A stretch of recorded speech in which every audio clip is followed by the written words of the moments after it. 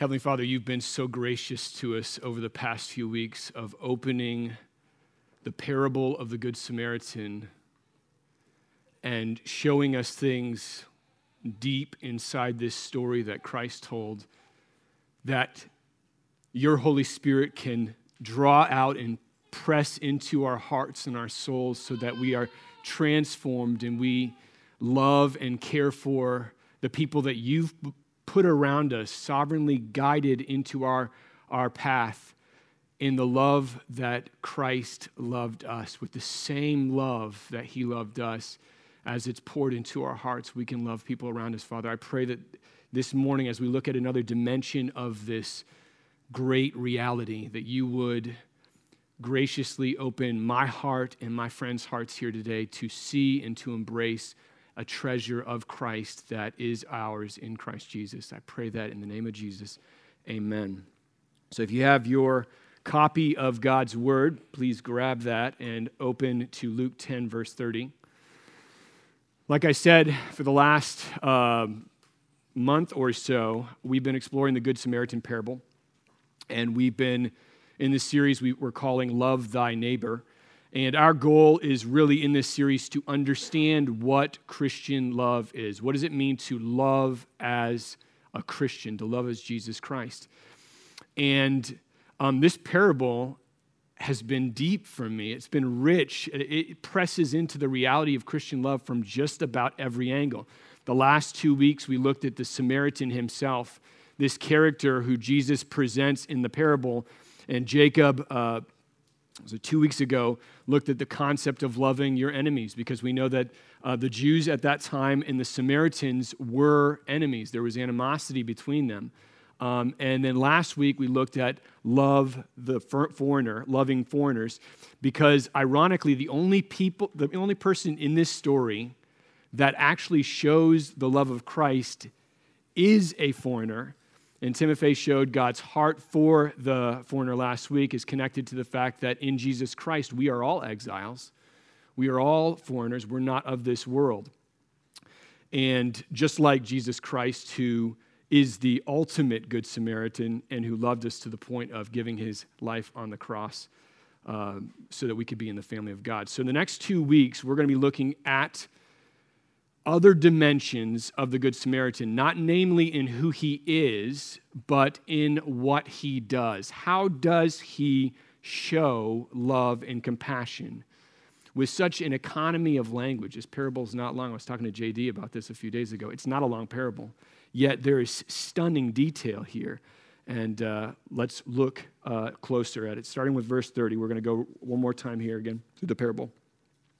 Jesus replied, "A man was going down from Jerusalem to Jericho, and he fell among robbers, who stripped him and beat him and departed, leaving him half dead. Now, by chance, a priest was going down that road, and when he saw him, he passed by on the other side. So likewise, a Levite, when he came to the place and saw him, passed by on the other side. But a Samaritan, as he journeyed, came to where he was, where this wounded man was, and when he saw him, he had compassion. He went to him and bound up his wounds, pouring oil and wine, then set him on his own animal and brought him to an inn and took care of him. The next day, he took out 2 denarii and he gave them to the innkeeper, saying, 'Take care of him, and whatever more you spend, I will repay you when I come back.' Jesus turns to the lawyer who posed the original question and asks, 'Which of these 3 do you think proved to be a neighbor to the man who fell among robbers?' The lawyer responds, 'The one who showed him mercy.' And Jesus said to him, 'You go and do likewise.'" So the Good Samaritan parable, you guys have become very familiar with it. We've got a few weeks left, and then we're going to go into the book of Jonah, God willing. But this parable is very short, very to the point, and yet in just a few words, Jesus depicts this remarkable act of love, like I said, in shocking detail.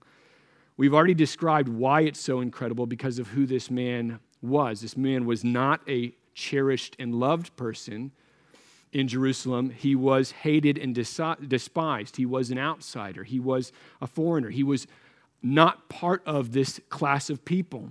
And yet, remarkably, he is the one who loves this beaten and broken man who is half dead on the side of the road. And so I want to zero in really on one verse today. Very simple, and that's verse 33. And what I want to do is I want to look at the first major sacrifice, the critical, key sacrifice that this Samaritan makes to save this wounded man who is teetering on the brink of death. What's the first sacrifice he makes? Jesus tells us in verse 33. It says, "But a Samaritan, as he journeyed, came to where he was, where the wounded man was, and when he saw him, he had compassion." And then it says, he went to him. He went to him. So let's set the stage here. A man has been beaten within an inch of his life. He's left on the side of the road, and a priest approaches and won't go near him. Neither will the Levite. Both of these men serve at God's temple. If anyone should help these men, it should be these two who are effectively representing the people of Israel before God. And yet Jesus says both of them pass by on the other side. And then we come to this verse, verse 33, and we read about this Samaritan. As he journeyed, he came to the same place, saw the same wounded man, and yet he had compassion on this person. Now, what does that mean? What does it mean to have compassion? Like all of you know or are familiar with the feeling. The Greek here is splanchnizomai.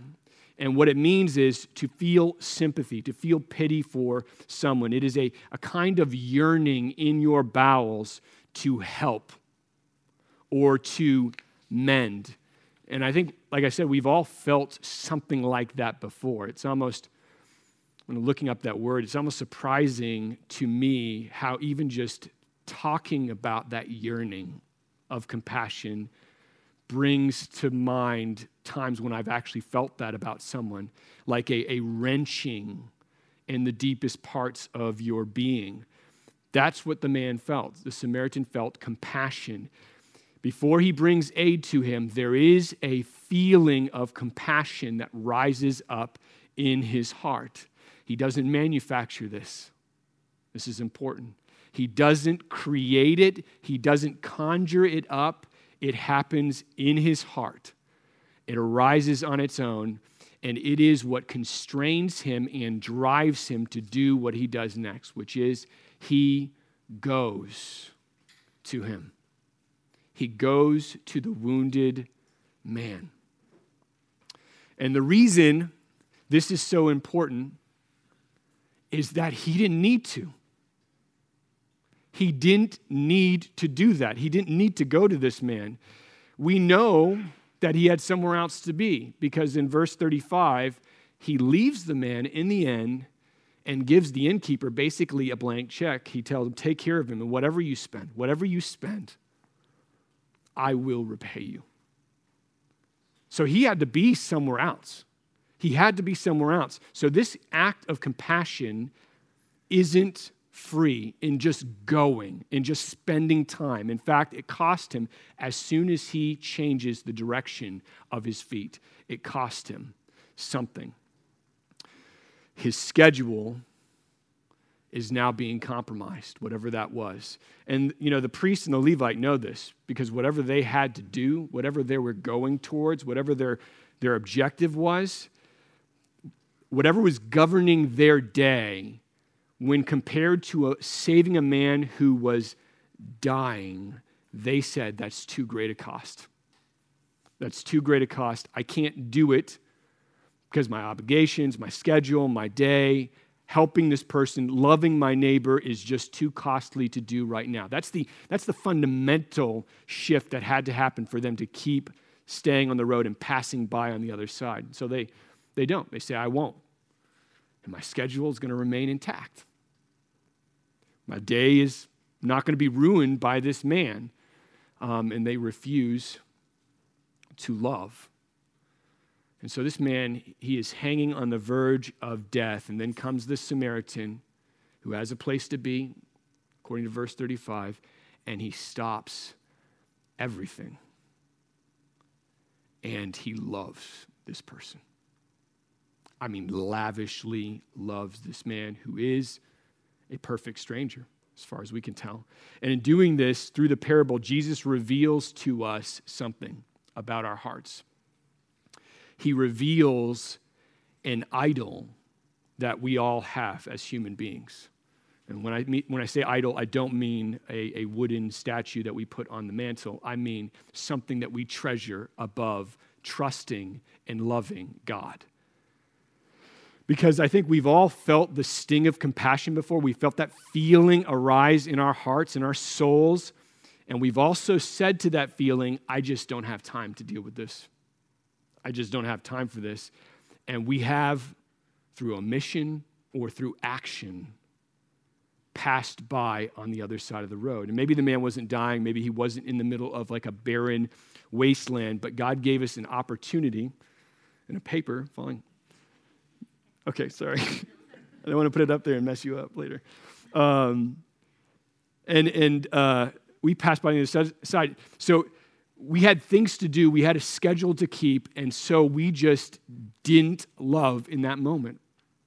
We didn't work out of the compassion that we had. And we passed by on the other side of the road, just like the Levite, just like the priest. There wasn't time for mercy. We had important things to do. This is mainly what I mean by schedule. I don't mean a calendar with things plotted out. I mean important things that we had in our schedule that we had to do.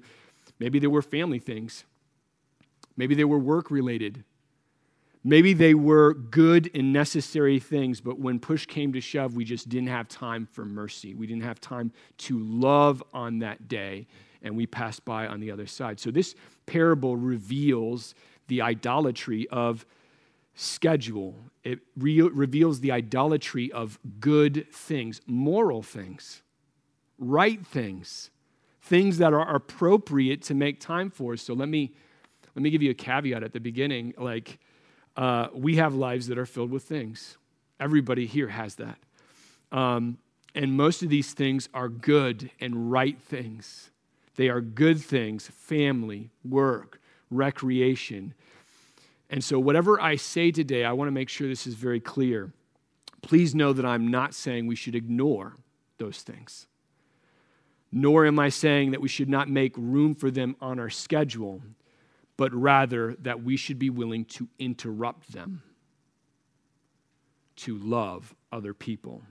And the reason that I'm saying that is because this is the kind of love that we are called to in Christ Jesus to have, a kind of love that the Samaritan exhibits here, the love of Christ, Christian love.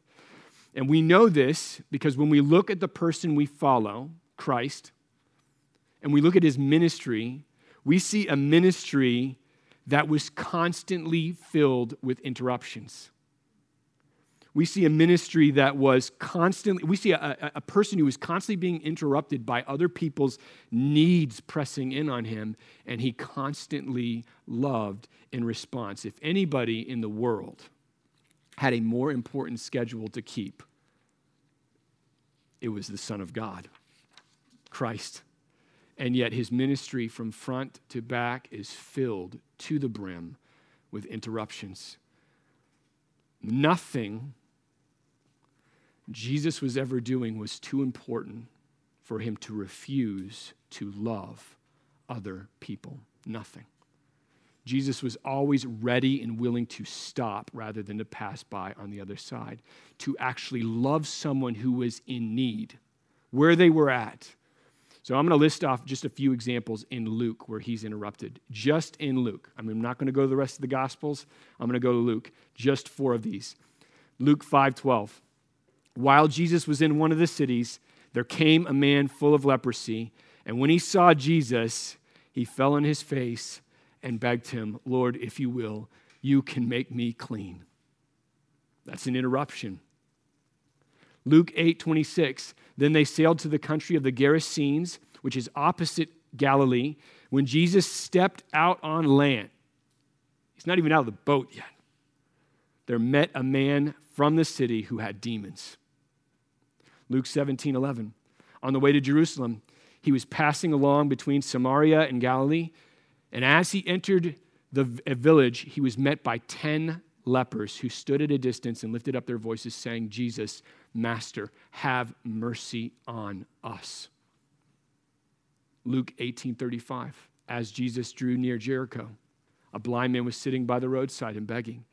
And hearing the crowd go by, he inquired what this meant. They told him, Jesus of Nazareth is passing by. And he cried out, Jesus, Son of David, have mercy on me. So in all these situations, and many others recorded in the gospel, and no doubt multitudes that go unrecorded, Jesus is interrupted, and his response is love. His response is to love that person in need. It's astonishing, actually, when you just read through the Gospels, how much of the narrative, how much of the papers, the actual text, like the narrative, how much of that is simply from an interruption. Someone crashing into Jesus' day.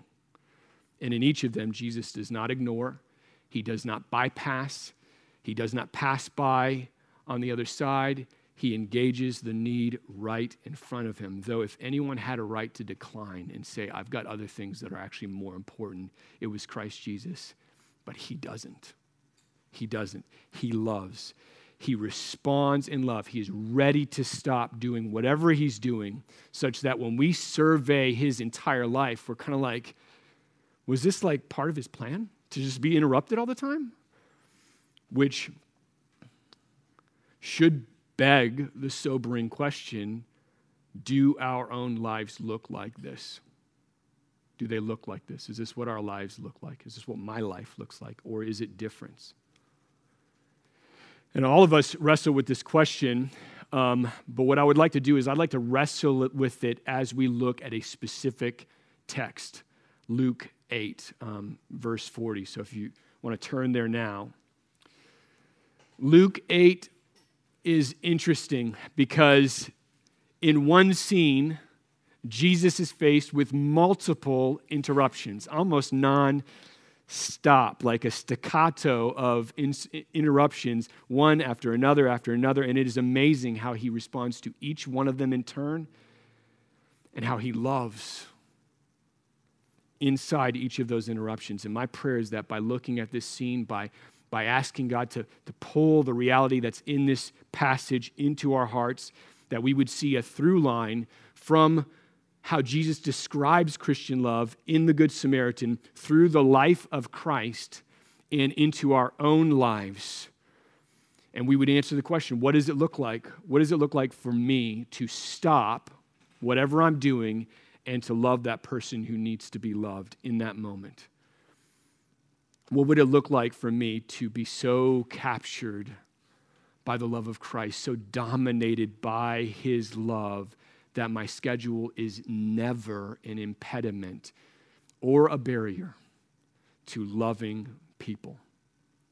And so let's look at this passage together. Luke 8, verse 40. Now when Jesus returned, the crowd welcomed him, for they were all waiting for him.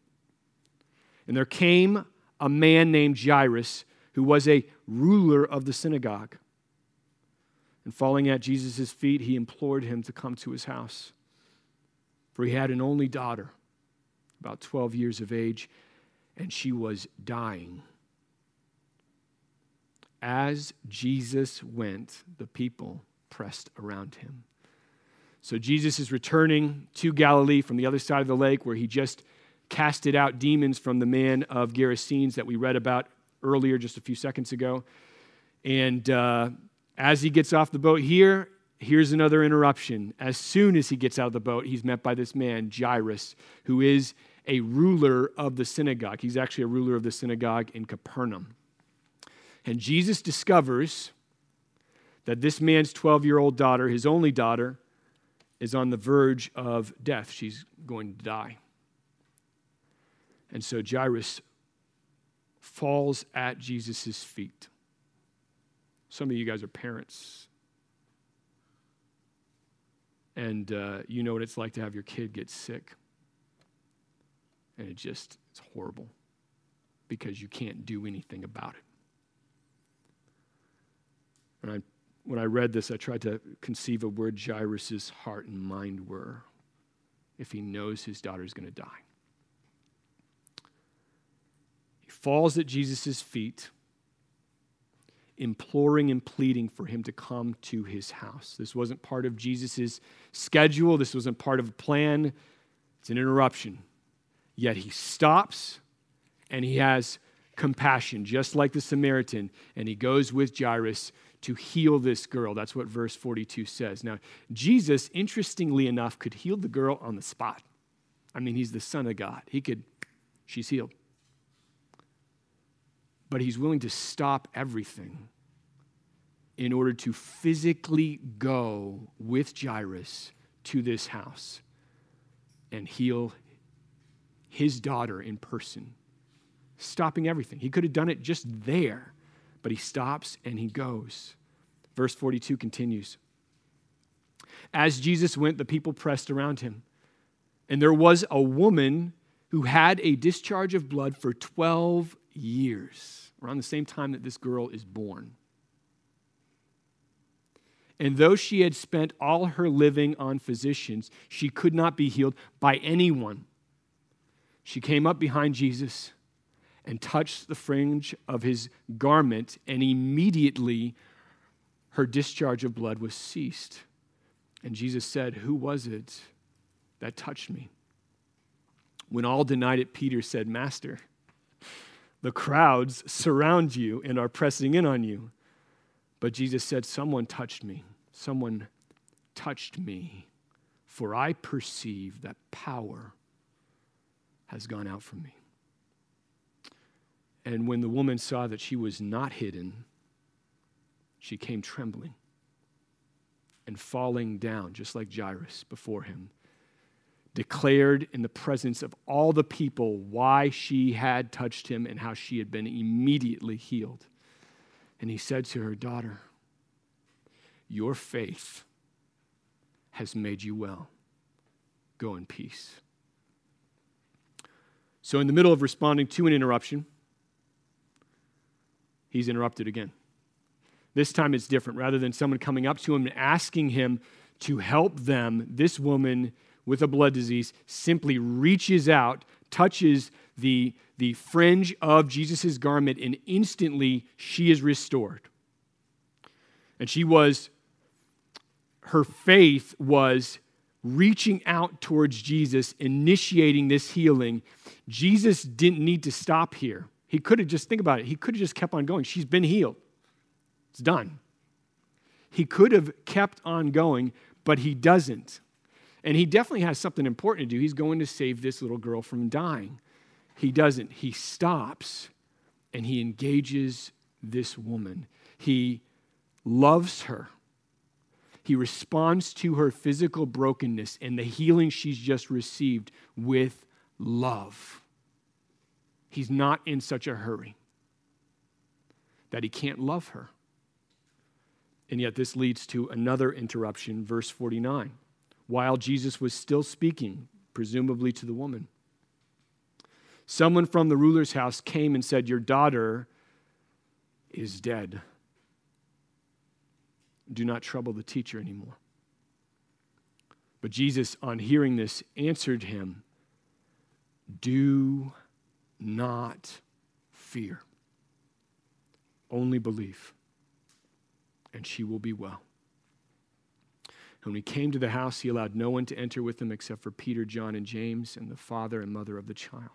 It says while he was speaking. So literally he is in mid-sentence. You don't get more interruptible than that. That is mid-sentence. He's talking when someone arrives and tells Jairus it's too late. It's too late. She's gone. And we can't get her back. And you feel the weight of that. It's cold and scary for Jairus. What's going through his head? So close. So close.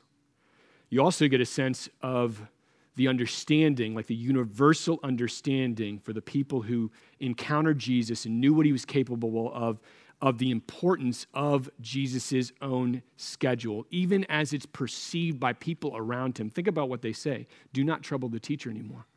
That's cold. Man's daughter just died. But they recognize who Jesus is. Everybody wants time with Jesus. Everybody needs something from Jesus. Everybody needs to be healed by Jesus. They know it's not convenient. None of these situations are convenient for him. And so they're telling him, let's not trouble him anymore. Let's just go back home. Now that the little girl is gone, let's leave Jesus alone. And yet Jesus hears this statement, and I believe he looks into Jairus' eyes and says, do not fear. Only believe. And he is willing to sideline everything to do this. He's not bothered. He's not impatient. He's not worried about anything that he needs to do. This girl comes first. And he desires that Jairus would believe him. And so he's willing to stop his schedule and follow this thread all the way to the end. And verse 52 tells us how it ends. As Jesus approaches the house, it says, and all were weeping and mourning for her. But he said, do not weep, for she is not dead, but sleeping. And they laughed at him, knowing that she was dead. But taking her by the hand, he called, saying, child, arise. And her spirit returned, and she got up at once. He directed that something should be given her to eat, and her parents were amazed, and he charged them to tell no one what had happened. So they arrive at the house. Jesus puts everyone else, except for Peter, James, and John, and the girl's parents. And he finds these people weeping outside, mourning, rightfully so, and he tells them, don't weep. Don't weep anymore. She's not dead. She is only sleeping. Now, what's fascinating is their response. Like, I looked at the response, I was like, that is not an appropriate way to act at this moment. To laugh at him? It's heartless. But why are they laughing? The reason they're laughing is because she really is dead. There's no bringing her back. She's gone. She's not sleeping. She is physically dead. And we see this according to verse 53. So what Jesus is saying is preposterous. It is a false hope. It's a lie. Jairus should not believe what Jesus is saying. It's one thing to heal someone who is sick. It is another thing entirely to take someone who is very dead and to make them alive. But there's one more interruption in this story. And it's the interruption that Jesus is actually going to do. He will interrupt this girl's death. And he's going to restore life to her, not just from sickness to health, but from death to life. And so he takes her by the hand, this little cold hand. And he says, child, arise. In the Gospel of Mark, it's Talitha kum, which is in Aramaic, it means, little girl, I say to you, arise. And immediately her spirit is restored to her body, and she is alive. Now, when we read this story, or when we consider the kind of love that the Good Samaritan shows, stopping everything to love a stranger in need, how do we, as Christians, process that? How do we understand it? How do we embrace that? What are the realities that are in Jesus' life that are at play here, that we can see and observe and say, that I want that in my life. I want to be like that. Jesus was never bound by his schedule, like we've said. Even if it meant ignoring something that he needed to do, he would stop and show love. He would never ignore someone who needed help. He would love them where they were. And so what was it about him? What were the things, the dimensions to his character, especially in Luke 8 as we zero in on this text? What was it about him? What is it about the Good Samaritan that we should as Christians desire into our lives? And I've got 3 points. I never do points, so sorry. But I'm doing them now. So if you're a note taker, then here you go. Number 1, here they are. And I want to zero in on them. I really want us to personalize these. Ask them of yourselves. Ask, is this me?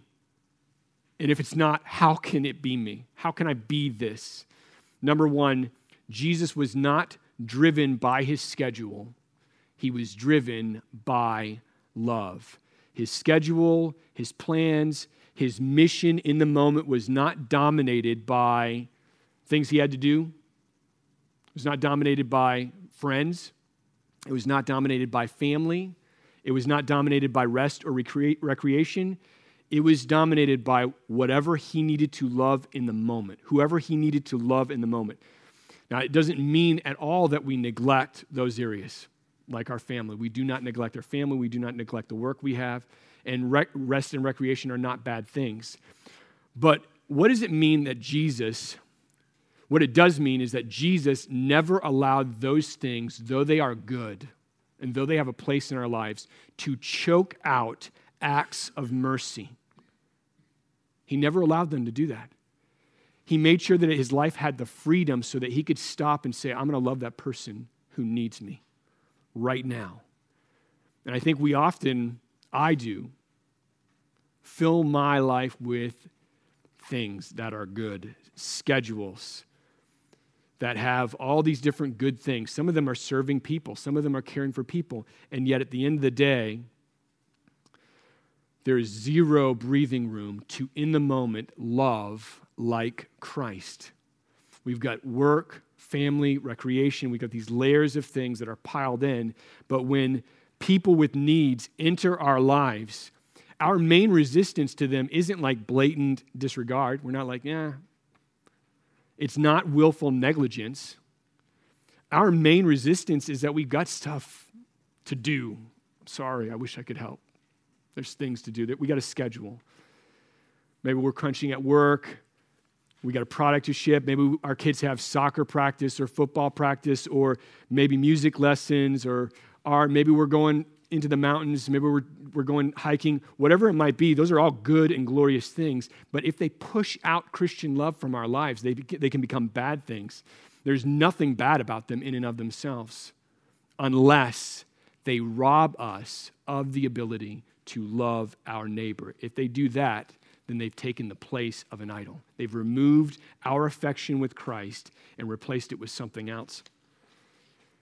And the Christian should be dominated by the love of Jesus Christ. That's 2 Corinthians 5. We are controlled, we are constrained by the love of Christ, not by a busy schedule, especially when our world is filled to the brim with brokenness and need everywhere. So that's number 1. Number 2 is this. Jesus always made time for those who needed him. Always. This isn't exactly like the first one. The first one's about creating space for it. The second one is recognizing that I'm going to make time even if there isn't time. He was never too busy. He would stop his plans dead in their tracks if he needed to. He does it with Jairus in this story. Getting off the boat, Jairus comes to him. He stops whatever he's doing and goes with him to see his daughter. Then the woman with the blood disease. And then when he hears that the girl has died, he makes time still. He doesn't stop. He doesn't heal her on the spot. He goes to the house. He refuses to leave. He refuses to allow his plans and his schedule to prevent him from being merciful and loving, even if it came at a sacrifice, a great sacrifice to himself. So is this us? Like, is this you? This is, like I said, I struggle with this one this week in particular, ironically. as I'm preparing the sermon. My wife and kids are still in Orlando. And what that means for me is that I can do more things because they're not here. And they're good things. They're good things, serving people, loving, caring for people. But when there's no space and I refuse to stop and talk to the man on the side of the road with a sign because I got to go to something I'm doing, that's wrong. Even if it's a good thing, that's wrong. And that way of thinking of having a schedule like that is completely foreign to Jesus. I mean, look at his ministry. He stopped on a dime and loved at a moment's notice, even if plans had to be radically changed. And I may be, in my sort of natural thinking, tempted to push against that and say, well, I mean, Jesus didn't have my schedule. Let's be honest. And just for real, like Jesus didn't have a 9-to-5 job. Jesus didn't have a regular church he was pastoring. He was pastoring the whole world in some way, but he didn't have a regular church. I mean, he didn't have all of the ins and outs that I have. I mean, he didn't have 2 kids and a wife. Like, there's obligations on my life. And I may be tempted to push against that and say, he didn't have my schedule. But I think the statement, the way we should respond, the question we should ask when we tend to push against that and say, well, his life was different than mine, is why is that the case? Why is there such an enormous delta between my life and Jesus's? And I'm not talking about people or persons or obligations. I'm talking about a disposition to love. If Christ could stop and love in a moment, then I should be able to as well. Bottom line. Which leads to the final point, number 3, and this is the most glorious of the 3. Jesus never loved halfway. Not once in his life did he ever love halfway. Think about the scene in Luke 8. He doesn't stop with Jairus' daughter until she is fully healed, alive. Even after she's dead, he is still fighting for her to be alive and stays all the way to the end. He didn't leave Jairus' house, and Jairus and his wife were confused about whether or not Jesus loves. They knew. And this woman, for example, he doesn't leave this woman with the disease. I mean, he could have just booked it. He didn't need to be around. She's healed already. She knows that she's healed, but he doesn't leave until he has shown her love. And her disease made her ceremonially unclean. She was not supposed to be touching people. That was forbidden. Instead of despising her or even ignoring her and just going, he loves her in the middle of her brokenness. He doesn't walk away. Think about this. Jesus loved her until she knew how much she was loved. Let me say that again. He wasn't content for there to be any questions about it. He wasn't content for there to be any questions about his love. And here's the thing that's amazing about the Christian. This is exactly how he loved you in the cross. He refuses to leave any question about whether or not he loves you or the extent of his love. He gives himself so completely, so totally that we know without any doubt that he loves us. This is how great his love really is. If your faith is in Christ Jesus, you are loved this way. You are his. You belong to him. He purchased you. That's what the cross means. It is the love of God, a God who made time for us, didn't ignore us, didn't pass by on the other side, even when we least deserved it, and refused to love us halfway, but gave himself totally to love us all the way. That's what Galatians 2 tells us. Paul says, Christ Jesus loved me and gave himself for me. Himself. Not just part of his day, all of himself. That's what death is. When you give yourself in death, you are giving all of yourself. There's nothing left. How glorious is our Savior in Christ for him to do that. How amazing is he who came to us in the cross when we were dead in our own sin and in our own rebellion and stopped our death, interrupted our death, and made us alive. That's the gospel. That is the gospel. He came to us in love and died while we were in our greatest need, and now he's interrupted us, not only in our sin, not only in our selfishness and in our idolatry of potentially good things, but he's interrupted us in order that we might be healed so that we can love the same way he loves, the same way. So in a few moments, we're going to be taking communion, which is our celebration. It's our act of memorializing and worshiping Christ for this great act of love in the cross, where Jesus did not love halfway, but he gave his whole life and is now inviting us into this same love. So Jesus died not only to redeem us from the just wrath of God, he did that.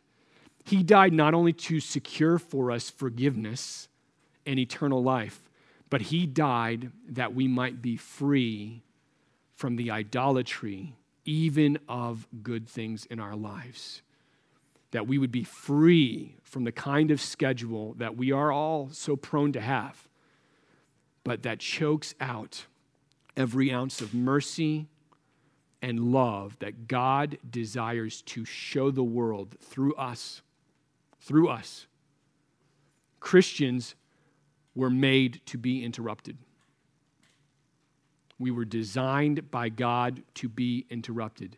Christ interrupted our spiritual death so that we could be interrupted in order to show that same love to the world. It's how we are fine-tuned. We are made to be like Christ. And so as we take communion, and as we reflect on the radical love of Christ Jesus in the cross, what I would ask for you to do with me,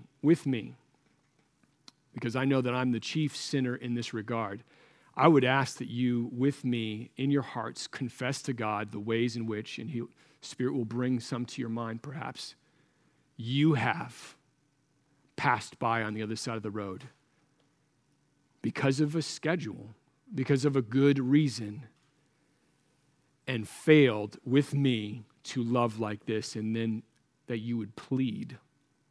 This is only going to happen if God moves here. That you would plead from God that he would be able to provide you with every desire, every capacity, every passion necessary for us to be willing to simply be interrupted. Be willing to be interrupted. Be willing to forsake a schedule filled with good things in order to love like Christ in the moment. The cross isn't just a statement of God's love. It is that. It is also a picture of the love that we are called as Christians to display every day. And the cross, this is the glorious thing about the cross, for us, Christians who are living their lives, still has something to say. When you received the gospel, it didn't silence the cross. The cross still has something to say about God, about those God has sovereignly brought into your life. It still has love to show. People who may not fit into your schedule, who may not be part of your plan, still need to be loved just like Christ loved us. And our job as followers of Jesus Christ is to be interrupted, like the Good Samaritan and like Jesus. And so let's ask God to do this great thing in us. Heavenly Father, you are awesome. And your Son stands glorious before us in not only the parable of the Good Samaritan, which he is personifying in every breath that he walked on this planet, but with his constant display of love and compassion for people. No one who deserved it, he loved. And as we take communion, Father, the elements, I pray that you would so compel us to see the glory of that act on the cross, that we would be transformed. That we would no longer feel bound to schedules, bound to good things, but we would be willing to say, you know what, I'm going to stop right now because nothing is more important right now than for me to meet that need. That we would see your fingerprints over our lives, calling us to be sacrificial, calling us to maybe not focus exclusively on friendships or focus exclusively on family or focus exclusively on other things, but to take those things in our lives and focus them on whatever it is that you need me to do, Father, right now. How can I love right now? And that we would be examples to our children, to those around us, of Christ. Father, I ask that you would do this by the power of the Holy Spirit. Convict us of areas where we haven't done this and compel us as we leave this place to do it. In the name of Jesus Christ, amen.